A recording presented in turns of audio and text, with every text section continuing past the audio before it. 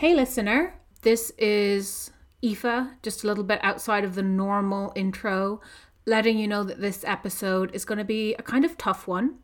It draws heavily on the story of the Cavan orphanage fire and of course the broader issues of institutional abuse against children in 20th century Ireland at the hands of state-run institutions and religious institutions. So it gets a bit sad and tough, and if you think you're not in the right headspace for that right now, give it a miss. We're going to have some stuff in the show notes with further information on the topics covered and with some supports that might be helpful if you decide you do want to give it a listen but find it a bit too distressing. And we're wishing you all the best, and we'll be back in 2 weeks with a lighter episode, we promise.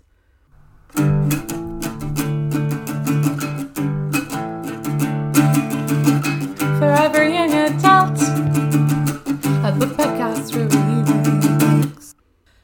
Hello and welcome to Forever Young Adult, a podcast where I, Aoife, and I, Kira, talk about young adult fiction because we experience young adults and we are fictional. We experience young adults. We experience young adulthood and we are fictional. I don't exist. I'm not real anymore. Don't do this to me.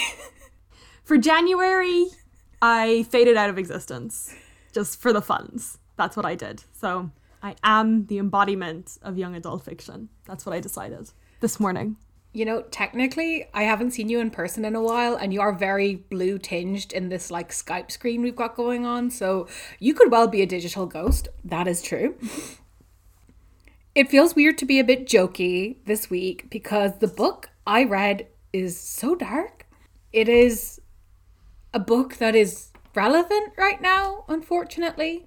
It is called He Is Mine and I Have No Other, and it is by Rebecca O'Connor. And I'll get into why it's relevant in a bit, but I just stumbled across this book. I found it in the Dublin City Library app, and the cover, which isn't the cover we tweeted about, it has another paperback cover, which is just some people's faces overlapping in a really interesting way. It interested me enough to look at, and I saw that it was by Rebecca O'Connor, who's the editor of the Moth Literary Magazine, which is a literary magazine that's been running for about 10 years now, and I thought, sweet. It came out in 2018. The book didn't make much of a splash. It wasn't really marketed as YA, despite being about a teenager having a very adolescent experience, because the author is an editor of a literary magazine, so it was marketed as more literary. A significant thing that is woven into this book is the history of institutional abuse in 20th century Ireland in institutions co-run by the state and the Catholic Church. So I was surprised to find it so relevant. It's partly relevant. I know that you started this book near the end of December, but it is particularly relevant right now because so many years ago a report was commissioned, but the findings of it came out last week, and the findings are of an investigation into the mother and baby homes in Ireland, which ran from the beginning of the state until the late 1990s. 1998 was the closure of the last laundry, as they are called. And there's been mixed feelings about the report, partly because the situation with the mother and baby homes was that the state would take in women who had become pregnant out of marriage, and in a lot of cases they would then separate this woman from the baby when the child was born, and a lot of those children either died very tragically or were given up for adoption. And there's a lot of it's not really contradictive evidence. The women involved say that they were forced to give their children up for adoption, and the report says that in some cases the women were forced to give their babies up for adoption. The report has been criticised for being, predominantly by survivors, for being soft on the church and the state, and a lot of the apologies that have been given by the state are very weak, I would say. And a lot of the things that they're saying that they are going to do in order to redress both the women and the children are things that they have offered in previous years that have not come to fruition. So it will be interesting to see if the pressure that is on the government at the moment will bring proper redress to the, I believe, 130,000 people to whom it is due. It's also an issue of timing, because a lot of these women and the children both are dying.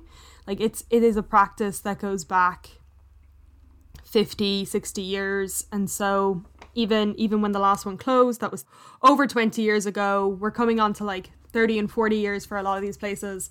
And so these women are dying, unfortunately.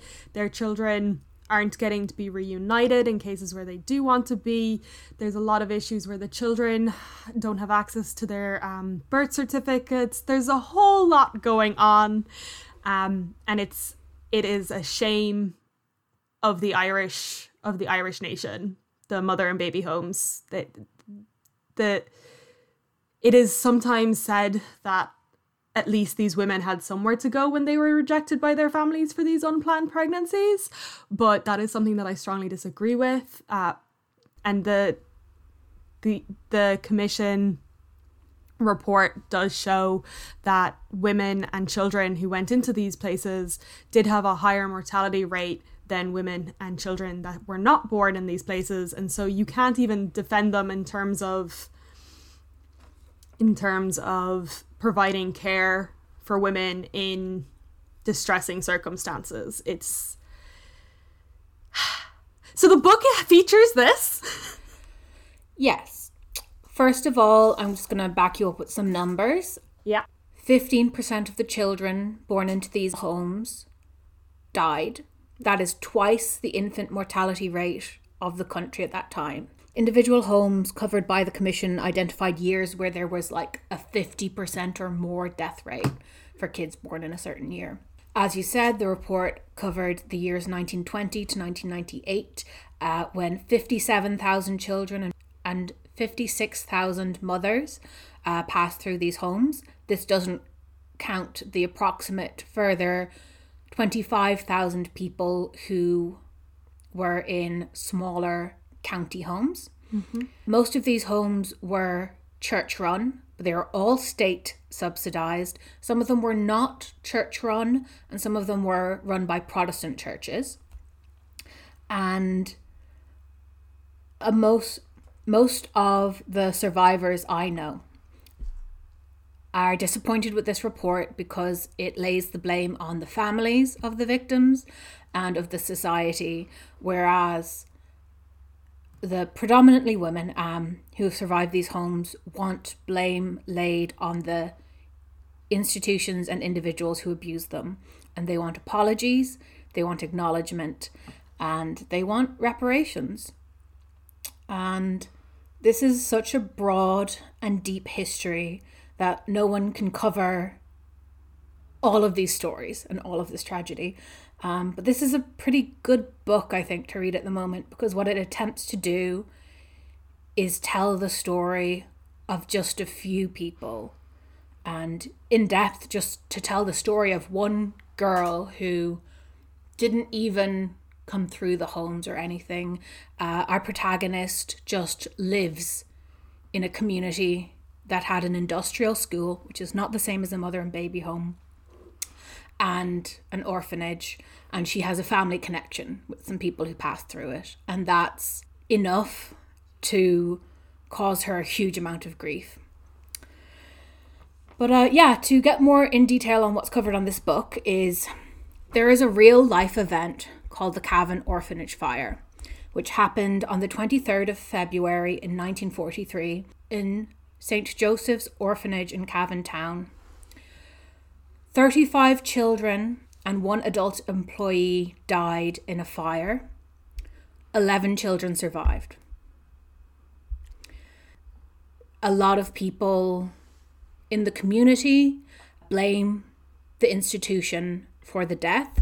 There is a poem by Flann O'Brien and Tom O'Higgins that goes, "In Cavan there was a great fire. Judge McCarthy was sent to inquire. It would be a shame if the nuns were to blame, so it had to be caused by a wire." That poem is kind of indicative of a lot of the complaints that survivors have, in that the church, the Catholic Church, the Protestant Church, the state, the individuals who ran these homes are blanched over. They don't get named, they don't get blamed. In some cases they're like, "Oh, we don't want to name these nuns because they're still alive," and it would be distressing to them. And it's like, yes, they did distressing things. I don't want to distress a 90-year-old either, but there are 80 and 70-year-old women who are distressed by the actions of those people. That poem really does indicate I don't want to say cover up, but the degree to which they were not held accountable to their actions. Yes. The Cavan orphanage fire was made worse by insufficient fire training on the part of the people running the institution and in the local fire brigade, but institutional neglect was a huge part of it too. The order of nuns who ran the Cavan orphanage were cloistered, a very strictly cloistered order, and that means that they keep themselves completely removed from the surrounding community. They try not to be involved in the world. So for this reason, the people who came to help with the fire were not familiar with the layout of the orphanage, and the nuns weren't helpful. I'm just going to read from the Wikipedia page for a second. The fire began in the early morning of the 24th of February, but was not noticed until about 2 a.m. The sight of smoke coming from the building alerted people on Main Street. They went to the front entrance and tried to gain entry, but were not let in. Eventually, they were let in by one of the orphans, but not knowing the layout of the convent, they were unable to find the girls. By this time, all of the girls had been moved into one dormitory. At this stage, it would have been possible to evacuate all of the children, but instead, the nuns persuaded the local people to attempt to put out the fire. It has been widely claimed that the reason the orphans were not evacuated is that the nuns did not think it decent for the girls to be seen in public in their nightgowns. 2 men went down to the laundry to try put the fire out. The flames were now too intense for this to be possible, and one only survived by being carried out by the other. At this point, it was no longer possible for the girls to get out through the main entrance or the fire escape. The local fire brigade had then arrived, but their equipment was not sufficient for this fire. In the absence of any other solution, the girls were encouraged to jump. 3 did so, though with injuries. However, most were too frightened to attempt it. By the time a local electricity worker arrived with a long ladder, and local man Louis Blessing brought down 5 girls. 1 child left by way of the interior staircase when it was still accessible. 1 child made it down the exterior fire escape. 1 child escaped by way of a small ladder held on the roof of the shed. The fire completely engulfs the dormitory and the remaining girls died. Yeah. I actually remember hearing about that case about 10 years ago, perhaps. So the inquiry that just came out this week is not the first report or inquiry into the mother and baby homes or the industrial schools or just the industrial system as a whole. And I do believe that there was an independent report done for that fire. And I remember vividly the fact that the nuns didn't want the girls to leave because they were in their night clothes and it would be indecent. Yeah. This is a real life event which is very heavily drawn upon in this book in a few ways. Do you want to get into the fictional bit? Let's get into the fictionalized version of this true story. It's not going to be like a real cheerful pod. We'll try be light, but also it is a very serious subject matter. It is the 90s, and we are in Cavan. The actual town is not given, and any place names that do exist are fictionalized, but the events are based on the Cavan Orphanage fire.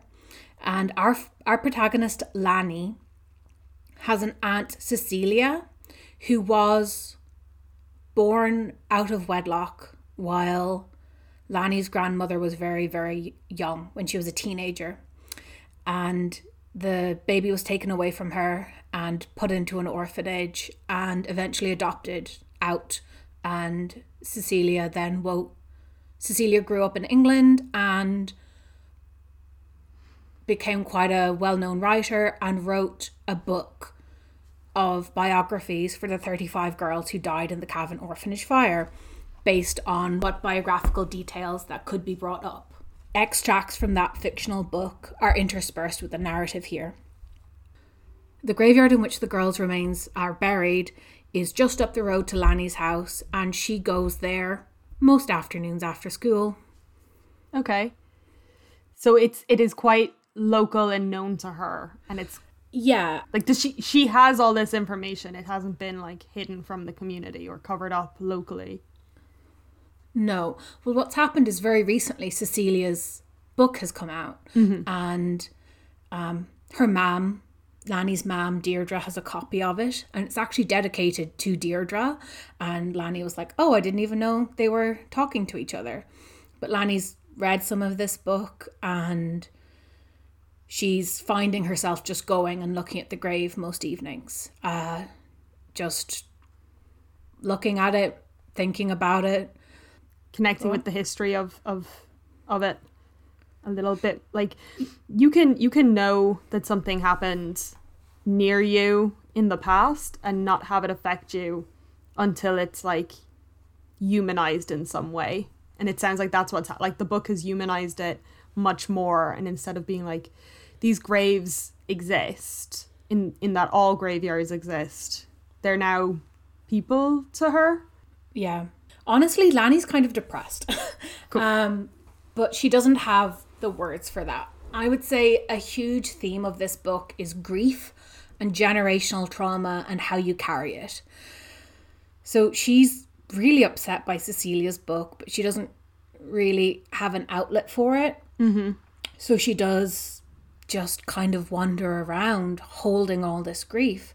There's a line very early in the book that is, the sun bounced off every surface. It was the wrong way round somehow. I felt like it should be dark. I had a fondness for the darkness just then. I can't explain it. And it is in the graveyard that she meets her love interest. Okay. Who is a boy who she's noticed hanging around the graveyard quite often. She's like 2 houses up from the graveyard. It's a 2 or 3 minute walk from her house. To the extent that like if there's a big funeral, people do be parking in their driveway and stuff. And she knows a lot of people who come and go to the graveyard, but he doesn't go for funerals, but he does go up there a lot of evenings. And she knows that he's a boarder at a nearby boarding school because he's always wearing the uniform, and because no one mentions him, no one seems to know who he is. I was frightened of him in a way, of his grief, his loneliness. He looked like the loneliest person on the earth just then. I imagined he was the type of boy who wondered about things, as I did, who broke his heart wondering about things, who felt inexplicably lonely hearing voices in the next room, or cattle off in the distance, or the sound of tires on the driveway. Yeah, she has depression. Yeah. She might not have the language and the words for us, but she has the depression. Anyone who feels lonely at the sound of tires on the driveway is depressed. That is my blankest statement. This book is beautiful and immersive in its language, and it resonated very much with me as someone from a very nearby area. Like, everything is very atmospheric, everything feels underwater, drowned. There's a lot of water imagery, and I think there's a line where Lanny describes feeling blue, but not sad blue, just cold blue. Okay. I feel the color blue. Yeah. And it is depression. But this book is about grief and how you carry it, and about how you're born into a community, and there are stories that happened long before you were born that will make you who you are and have an impact on how you understand the world. But because they happened long ago, you can't deal with them in the way that you deal with problems that are happening right now. And that can be really profoundly traumatizing. Because, you know, Lanny can't go and rescue these girls. She can't actually do anything to fix this situation. She's 15. Yeah. She doesn't, there's nothing she can do. Does she sit with it, or does it sit on her? I would say it sits on her, because she starts processing it a bit towards the end of the book. This book doesn't very much have a plot, to be honest. It follows Lanny over the course of a school year. At the beginning, Cecilia's book has just come out, and she's suddenly realised that this boy she sees in the graveyard, she's actually in love with him. Is she in love with him before talking to him? Or does she fall in love with it? Okay. I mean, that's a very 15-year-old thing to do. She's in love with him because he seems like he might break his heart wondering about things the same way that she does. Okay. I empathize with that. Nobody wants to discuss their feelings out in the open, because that's where they get you. If you're in the open, they can get you. I don't know who they are, but if you discuss your feelings in the open, they can be got. You can be known. Who wants to be known? The mortifying ordeal. That's from a poem. It's from an article about goats. No, it's not. It is. The mortifying ordeal of being known is about an article about goats? It is. That's worse than it being in from a poem. I honestly thought it was from a poem. I found the article. The article is called I Know What You Think of Me. It is by Tim Creeder, and it was published in 2013 in the New York Times. The first paragraph is, recently I received an email that wasn't meant for me, but was about me. I'd been CC'd by accident. This is one of the darker hazards of electronic communication. Reason number 697 why all the internet is bad. The dreadful consequence of hitting reply all instead of reply or forward. The context is that I had rented a herd of goats for reasons that aren't relevant here, and had sent out a mass email with photographs of the goats attached to illustrate that A, I had goats, and B, it was good. Most of the responses I received expressed the appropriate admiration and envy of my goats, but the message in question was intended not as a response to me, but as an aside to some of the recipients' co-workers, sighing over the kind of expenditures which I was frittering away my uncomfortable income. The word oof was used. And my goodness. The last paragraph of the essay is, years ago a friend of mine had a dream about a strange invention, a staircase you could descend deep underground, in which you heard the recordings of all the things anyone had ever said about you, both good and bad. The catch was, you had to pass through all the worst things people had said before you could get through the highest compliments at the very bottom. There is no way I would ever make it more than 2.5 steps down such a staircase, but I understand its terrible logic.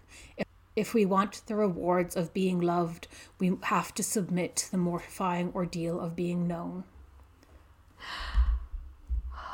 I hate this. I hate this. I hate that I use that phrase regularly, and that it comes from a New Yorker article about a guy having an existential crisis because people accidentally CC'd him, and now he's like, oh no, someone in the world doesn't like me. Because it's relatable? Because it's so relatable! I use it a lot. Tell you what, our protagonist Lanny is also so humiliated by just existing in the world. She is embarrassed constantly. She's like kind of tall, so people notice her, and she sticks out, and she does not want to be seen. Oh. It's hard. It's hard as a teenager being seen, and it's also hard as an adult being seen. It's just hard to be seen, and it's hard to be loved. And I say this, but at the same time, this Christmas, my dear Aoife got me a beautiful, you're my dear Aoife, by the way. Dearest Aoife got me a beautiful, beautiful Christmas present, and she could not have done that if she did not know me. And also, just this week, I received a beautiful Christmas present from another dear friend, my dear Orly. And again, she could not have gotten me this gorgeous present if she did not know me.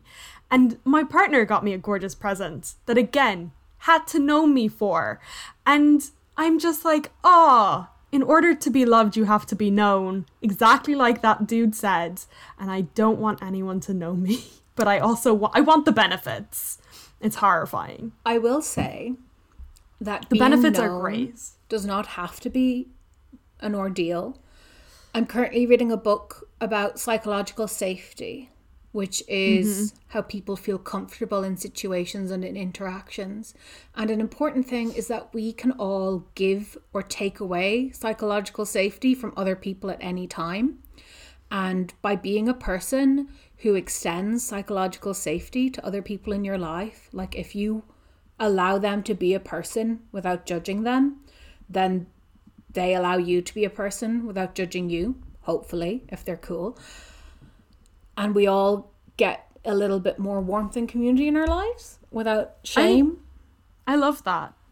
Okay, I changed my mind. We should all go become known to the people that we love. But only the people we love. Carefully known. We should all go become carefully known so we can reap the benefits of being known. Does Lani benefit from being known? She does. A real tragedy in this story. So, okay, real quick, I'm just going to speed through the main points of Lani and Leon's romance. I was going to ask real quick if she ever talks to him, but they have a romance, so I assume that she does. They meet at a disco. Amazing. They dance, they shift, they go outside. There's a little bit of feeling each other up. Over or under? Under. Ooh, very risque. Yeah, and he sends her a note, which I'm going to read to you. My darling Lani, I dreamt last night that I was alone in a dark house. I walked upstairs to my room and you were lying there naked on my bed. I wanted desperately to touch you but couldn't reach you, couldn't walk through the doorway. You were like Ophelia, pale and beautiful. I can't stop thinking about you. There were moments the other night when I felt so warm and comfortable with you, though it was cold out there. If I don't see you soon, I think I might lose my mind. I know it's only days since we met, and that we barely know each other, have barely spoken, but it feels right. I'm not used to feeling this way. LB. P.S. Farewell to last night. The memory will not fade. Though I were to die for it, I wish that it were beginning now. If you wish to respond, please give a letter to Geraldine McGovern, 4th year, and it will reach me safely. Oh my God. So, I was a teenager that sent love notes and also sent platonic notes in class. And I still, at 28 years of age, have a shoebox of all of the ones I received in my childhood bedroom. So I feel very connected to this boy who was like, I shifted a girl. I'm going to write her a note to say that I liked her. Now, none of mine were as explicit as that. Mm-hmm. My God, what if someone else read that note? Yeah, he's a weird kid. But I'm glad that they have a method of communication because, like, I wrote my notes, but I could have just texted everyone. But you had only so much credit. Yeah, it was in the days of, like, credit and not... my parents once... Because my initial phone bill was on my mom's phone bill, and my parents once sat me down and was like, why are you sending over 50 texts a day? And I immediately switched to Facebook messaging everyone so that they would never do that again. I've got things to say. I've got people to talk to. The details aren't important. Yep. There's a real tragedy in Lanny and Leon's relationship where Lanny does correctly identify that he's a lonely soul like she is, and he is hurt by something, and he does think about things, worry about things, break his own heart with worrying. But neither of them are really ready to talk about the things that traumatize them. So they're just traumatized together. Yeah. And Lanny's thing doesn't make her an outsider in her community, because not everyone knows about Cecilia. Her grandmother kept the pregnancy secret. No one really knows about her connection with the orphanage. But Leon's thing is that his mother died when he was 7, and she died being stabbed to death by his father. So everyone knows that. He can't get away from it. And Lanny doesn't know it at first. So like, her friend at first is like, oh, okay, you like this boy. That's okay. That's cool. But then she has a falling out with her friend, and the friend starts like calling Leon like this Addams Family freak. Like, don't you know what he did? Don't you know what his family's like?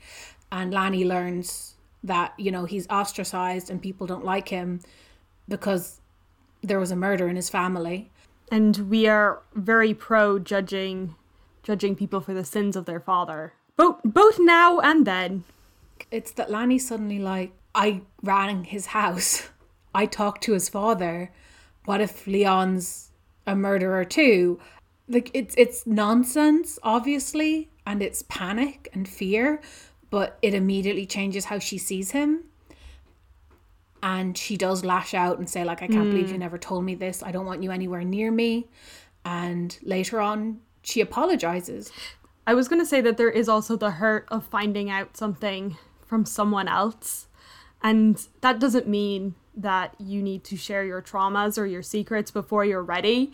But it is almost always best if the people who you feel that you will share those things with hear them from you. Because there's a trust back and forth. Whereas if you find it out from someone else, you're like, why did you keep this from me? As opposed to you recognizing that they're telling you when they're ready. And after that point, they just can't really have a relationship because Leon can't trust her again. She sends him a lot of letters saying, you know, I'm sorry, I didn't mean it. I still love you. Don't you still love me? Can't you understand? It was an impulsive thought. And it sucks because sort of in the first half of the book, Leon is very obsessed with Lanny, and she is sort of like, oh, okay, yeah, I'm into this. This is cool. And she starts reciprocating and they have a nice time. And then in the second half of the book, after she finds this out about him, you know, he closes off and she is as obsessed as he was, but without reciprocation. Yeah, and it becomes very damaging and difficult for her because, as we established, she wasn't in a great place to start with. I might read the last note that Leon sends Lanny, because he's a few years older than her. He's in his leaving cert year, and he says, like, you know, I thought we could have something. I wasn't ready to open up, and now it feels like there's no point because I'm heading off to school. And he sends back all the letters she sent him and says, I have lied to you as I have lied to others because I wanted you to know who I was before knowing what I had experienced. No one seems to want to know. I was there. Sometimes I think that is where my life began to take shape, in that house, when I was 7 years old. I was there. I witnessed my father kill my mother. I can remember nothing from before that time. That's me. I know you won't like that. No one can. I know that sometimes I frighten you. I am, after all, complicit. I didn't try to stop him. I helped to kill her by staying silent. That's why I'm treated the way I am sometimes. That's why people at school look at me funny. Who can blame them? People say my father had married my mother on the rebound from a local girl he had been with, that he had never really loved her, but I don't believe that either. People didn't like her much. They thought she had airs and graces about her. They thought she looked down her nose at him, just because she was English, probably. But she was no different from any of them. They didn't like my father either after that, though they were probably a little quicker to forgive him. And then he goes into actually describing what he witnessed on the night. And then he talks about how no one wanted to know and no one asked him what impact it had on him or if he'd seen anything. Everyone presumed he hadn't, because no one wanted to imagine a world where a 7-year-old could have witnessed that. The title, which is, of course, He Is Mine and I Have No Other, which is a little bit about the obsessional relationship between Lani and Leon, actually comes up in this letter. And it is about Leon describing his father. He wasn't the same as I remembered when he came back home. He was much more subdued. He wouldn't read me stories anymore. I had to read them myself. But I liked having him around. When my aunt went away, I was sent off to boarding school. I only see my father the odd time I'm home. I can't really stand to be there for any length of time. He is lost in his own thoughts most of the time. It's like I'm in the way. I feel so sorry for him, though. I still do. I have shared unspeakable things with him. But I love him. He is my father. He is mine and I have no other. When he references that his father went away, did his father go to prison for the murder of the mother, or is he just ostracized from the community for a period of time before coming back? No idea. It's not clear in the book. But given that Leon goes to live with his aunt for a good while, I would say very possibly the father was in prison. Okay. Yeah, and the letter ends then. I wanted to tell you about things myself over time, but I was frightened, and it was all taken away from me, and I had nothing left. I can no longer think of you, Lani. I must forget you. I must spend my life forgetting. Love, Leon. Now, don't get me wrong, these are very dramatic teens. Yes. These are teens who have broken their hearts wondering about things. They are extremely well met in that, and it is very unfortunate that that vulnerability and trauma ends up also being a barrier to them having a relationship that would have been healing and nice. Mm-hmm. But it also feels it is a very sincere book, and part of the beauty of it, I think, is that it does explore those dark and forbidden topics that do damage when they're not explored. Like Leon mentions how no one asked him if he'd seen anything the night of his mother's murder because no one wanted to know. So it's become a massive secret in him where he feels like he can't become close to someone unless they know, but also he can't become close to someone because if they know, they won't want to be close with him. Yes. It is contradictory, but the logic makes sense. It is something, I don't want to make everything queer, but it feels a little bit queer, where you're like, in order to be fully understood, people need to know that I am gay, but the fear of telling them, especially as a teen, when you're not sure what reception you're going to get, and it might go fine, but they might reject you. They might reject you softly, or they might reject you very harshly. And the fear of that is enough to keep you quiet until you can be sure of at least a soft rejection. Oh, the inherent queerness of being goth. I just mean, I mean the inherent queerness of having something secret within you. Yeah, it is a closeting. They are closeted. Leon, says I must spend my life forgetting, but he doesn't exactly have a healthy plan.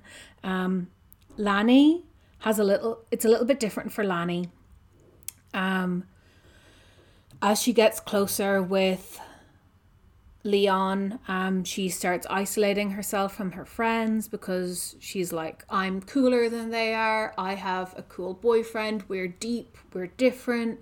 You guys you care about TV shows and makeup and it's stupid.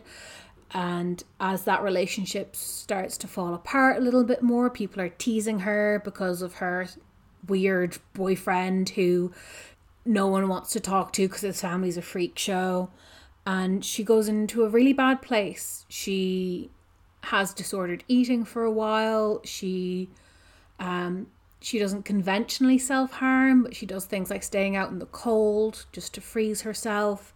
And she uses drink badly as a coping mechanism. But eventually she starts healing a bit, and that's mostly through talking with her grandmother and hearing her grandmother's story. Because her grandmother had a passionate love affair with a local guy when she was a teenager, and they were very happy together, and he was beautiful. He thought she was smart and quick, and he liked hanging out with her, and he was the best swimmer in the county, and everyone knew that, and he taught her to swim.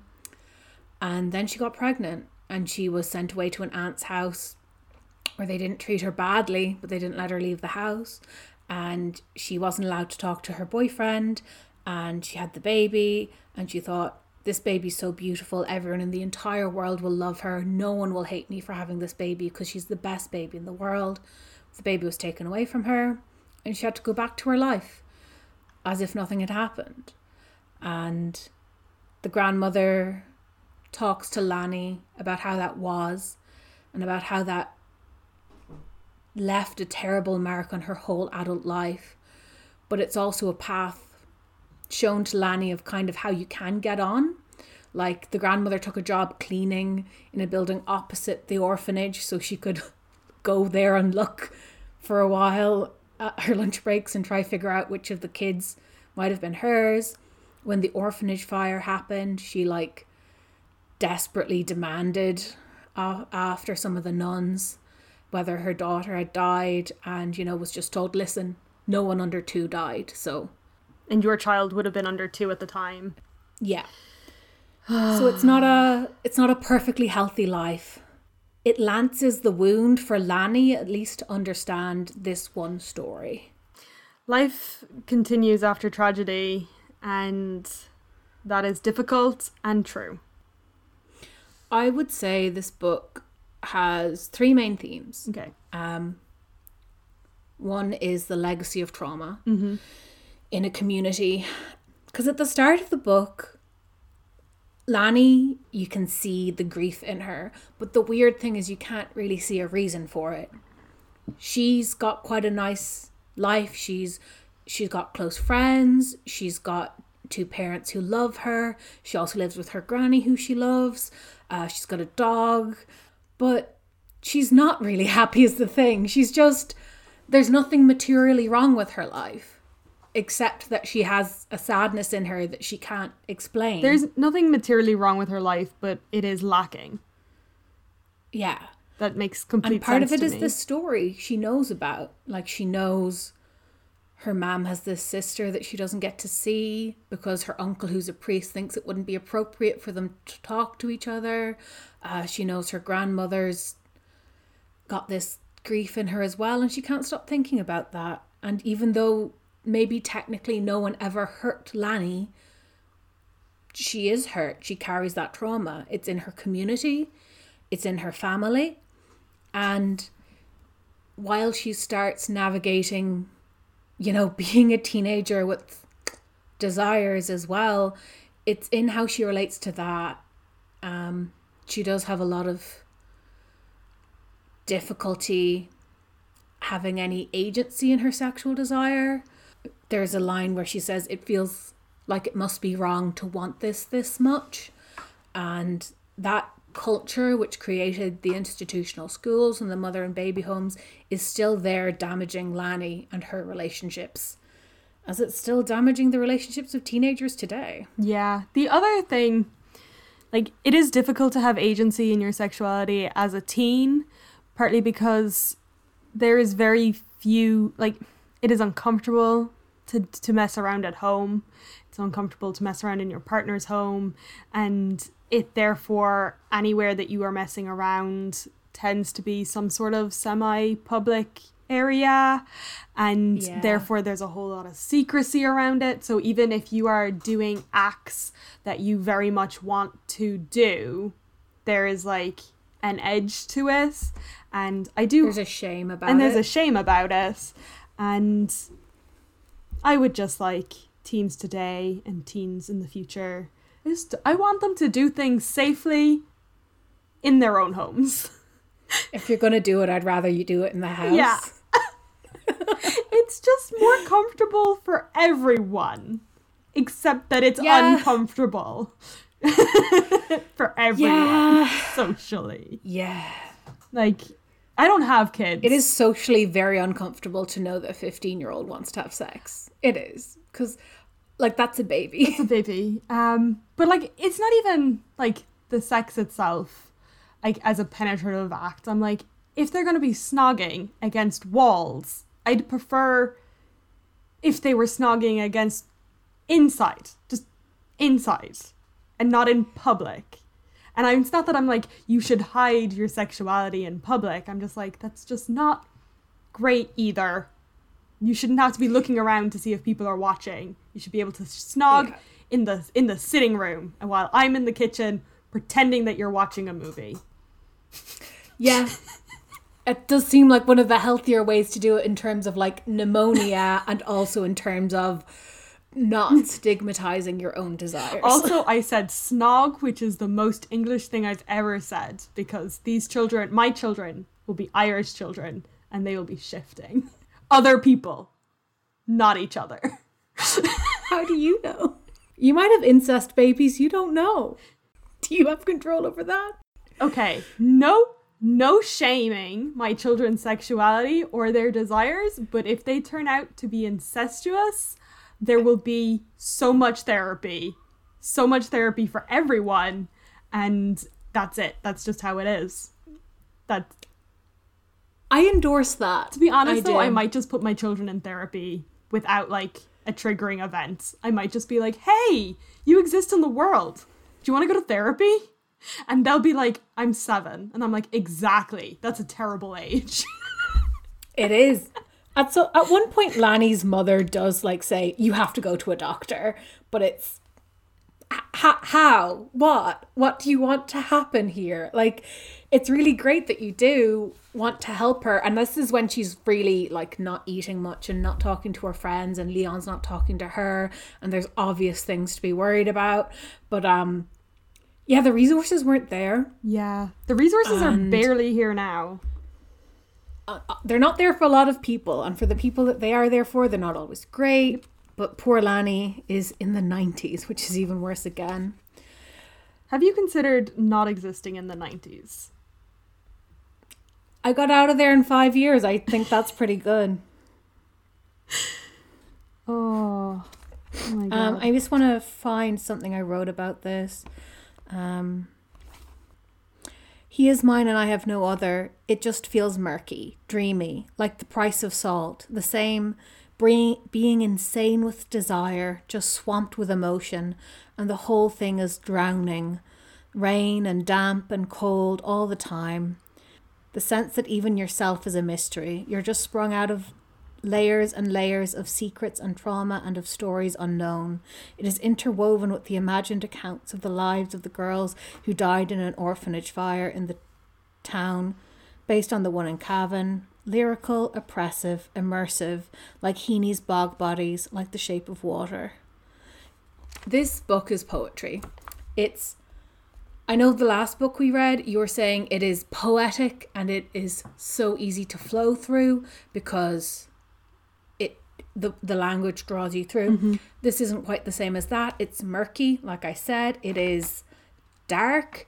It is like trying to swim through bog water. But that is very appropriate, I think, for the topics involved. And there's a beauty in that as well. Yes, because it is, like I was saying, a true communication of a real experience that people have. I didn't touch very much on the way that the stories of the girls in the orphanage are woven through. The book is in sections which are kind of like longer than chapters, but too short to really call anything else. And the start of each one starts with like a 2-page or 1-page little bit in each girl's own words. There isn't 35 of them, there's just a few. But they just talk about their lives, and because they're talking about these girls who live together, some of them contradict each other and reference each other, and it does at least give you a sense of humanization. Yeah, you get a sense of who these people were. Just to read a paragraph of one of them. I'm number 17. That's not my age. It's a special number I was given when I first came here. Sometimes I forget that my name is Denise. My favourite thing is to make paper dolls and cover them in silver paper, which me and my friend Aisling get from the bin at school, from the Townie Girls' sweet wrappings. We tear the wrappings into wee jumpers and skirts and boots. At night we put the girls in matchboxes to sleep. Aisling doesn't give hers names even though I told her to. She said she can't think of any, so she just gives them numbers too, like us. That's just one paragraph of them. These are the stories that are intersposed with Lanny's. Yeah, just give you a sense of the girls who lived in this institution, the girls who died there, and the tragedy it is. I know that we are wrapping up, but, and it's something that's been like semi on my mind for this whole pod, which, like, we're talking about generational trauma. We're talking about generational trauma, and that invariably brings up the Holocaust and the Jewish experience, to which I am not a part, but and these girls being given numbers as opposed to names is reminiscent of that, and it's also just reminiscent of a Twitter thread that I read recently by a Jewish man who was talking about a family picture that he has that was taken in the 1920s, and it's the whole of his extended family, including like a picture of his direct family. Like within the picture there's a picture of like his great grandfather and his wife, and they're in a picture in the picture because they'd already immigrated to America, and he is like going through within the thread all of these people within the picture, because all but 3 or 4 of them died during the Holocaust. Sorry, all but 3 or 4 of them died during the Holocaust, and very few of their names are known to him, and it's just losing people's identities and your family's identities as time progresses, and due to massive traumas. And this girl, even as she is alive, knowing that she has a name and what her name is, but having to remind herself of that, and this other girl being like, I don't even know commonplace names, so I will number my dolls, is that is hitting me harder in this moment than I, like, the whole book, hearing about the book is hitting me, but just that particular antidote and the things that it is triggering in my head are hits. It hits, Aoife. That's it. That's what I gotta say. It's a difficult topic, and maybe a good way to close off the discussion of the book would be with the introduction to the book within a book, written by Lanny's Aunt Cecilia about the Cavan Fire. Industrial schools were commonplace in Ireland up until the latter half of the 20th century. Poverty-stricken families, mainly, and unmarried women were compelled to send their children to these institutions. Tens of thousands of children, only a small proportion of whom were ever actually orphans, ended up in detention. The schools were run by Catholic religious orders and were prevalent in cities and towns throughout the country. Contrary to popular belief, they were not charitable but state-run organisations. The Department of Education provided a grant for each child committed by the courts. This institutionalised method of childcare was economically more viable than providing individual families with financial support. It also appeased the Catholic Church by allowing them to maintain a level of political power within the community. One such school, established in 1869 and run by an enclosed order of nuns, was in operation for almost 100 years. What the girls suffered there was not unique, but was unique, however, was the way in which 35 of these girls so needlessly lost their lives. On the night of the 23rd of February 1943, a fire started in the laundry of the convent. As the fire intensified, some girls tried to jump from the second floor windows, while others were overcome by smoke or consumed by flames.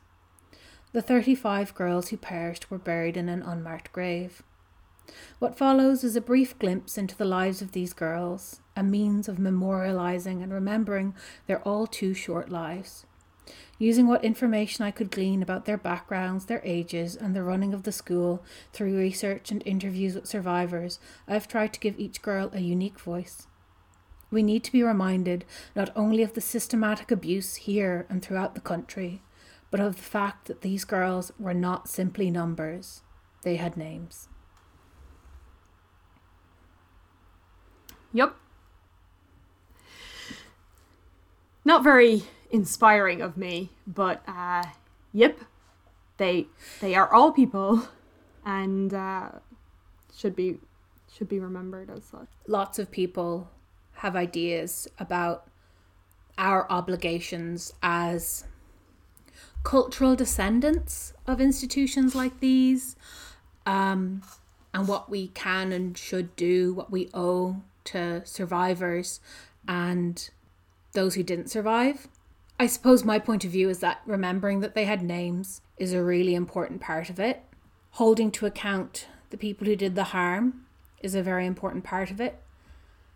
And listening to those who are still there to tell their stories is another very important part. And beyond that, I don't think there's one right way to live with the knowledge of the Cavan orphanage fire or the findings of the recent report, but remembering that these people were people, deserved the dignity that we owe to all people, and allowing ourselves to deal with that difficult thing is kind of something we all have to do. And that's my episode this week. I will be back in 2 weeks' time with a much lighter read for February. I'm going to be doing Once in Future by... I'm still thinking about your book. So Once in Future by A.R. Capessa and Corey McCarthy, who are a married couple that have written this book together. And it is a sci-fi future retelling of the King Arthur myth, as King Arthur is reincarnated into the main character Ari Helix, and is the 42nd reincarnation of King Arthur. And there's also Merlin, who is aging backwards throughout the centuries, and they have to go on a quest and break a curse. It's a fun romp, and it is very queer and very inclusive, and I'm very excited about sharing it with all of our listeners. I'm really stupid because you said 42nd reincarnation, and I was like, that's not very long. No, it's very long. It is 42 generations of people. Distant future. We'll put links in the bio for further reading about the laundries, and also for supports that you can reach out to if listening to this was distressing. Yeah, so as always, you can reach us on our social media. On Twitter, we are ForeverYAPod, and you can also support us on Patreon at patreon.com/ForeverYAPod. We are posting a little bit more on Instagram at the moment, some book covers and whatnot, at Forever YA Podcast.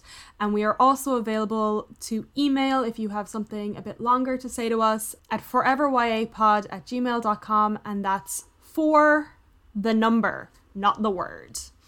And yeah, that's where you can talk to us. Tell us your thoughts on this episode. Tell us what books you want us to read in the future.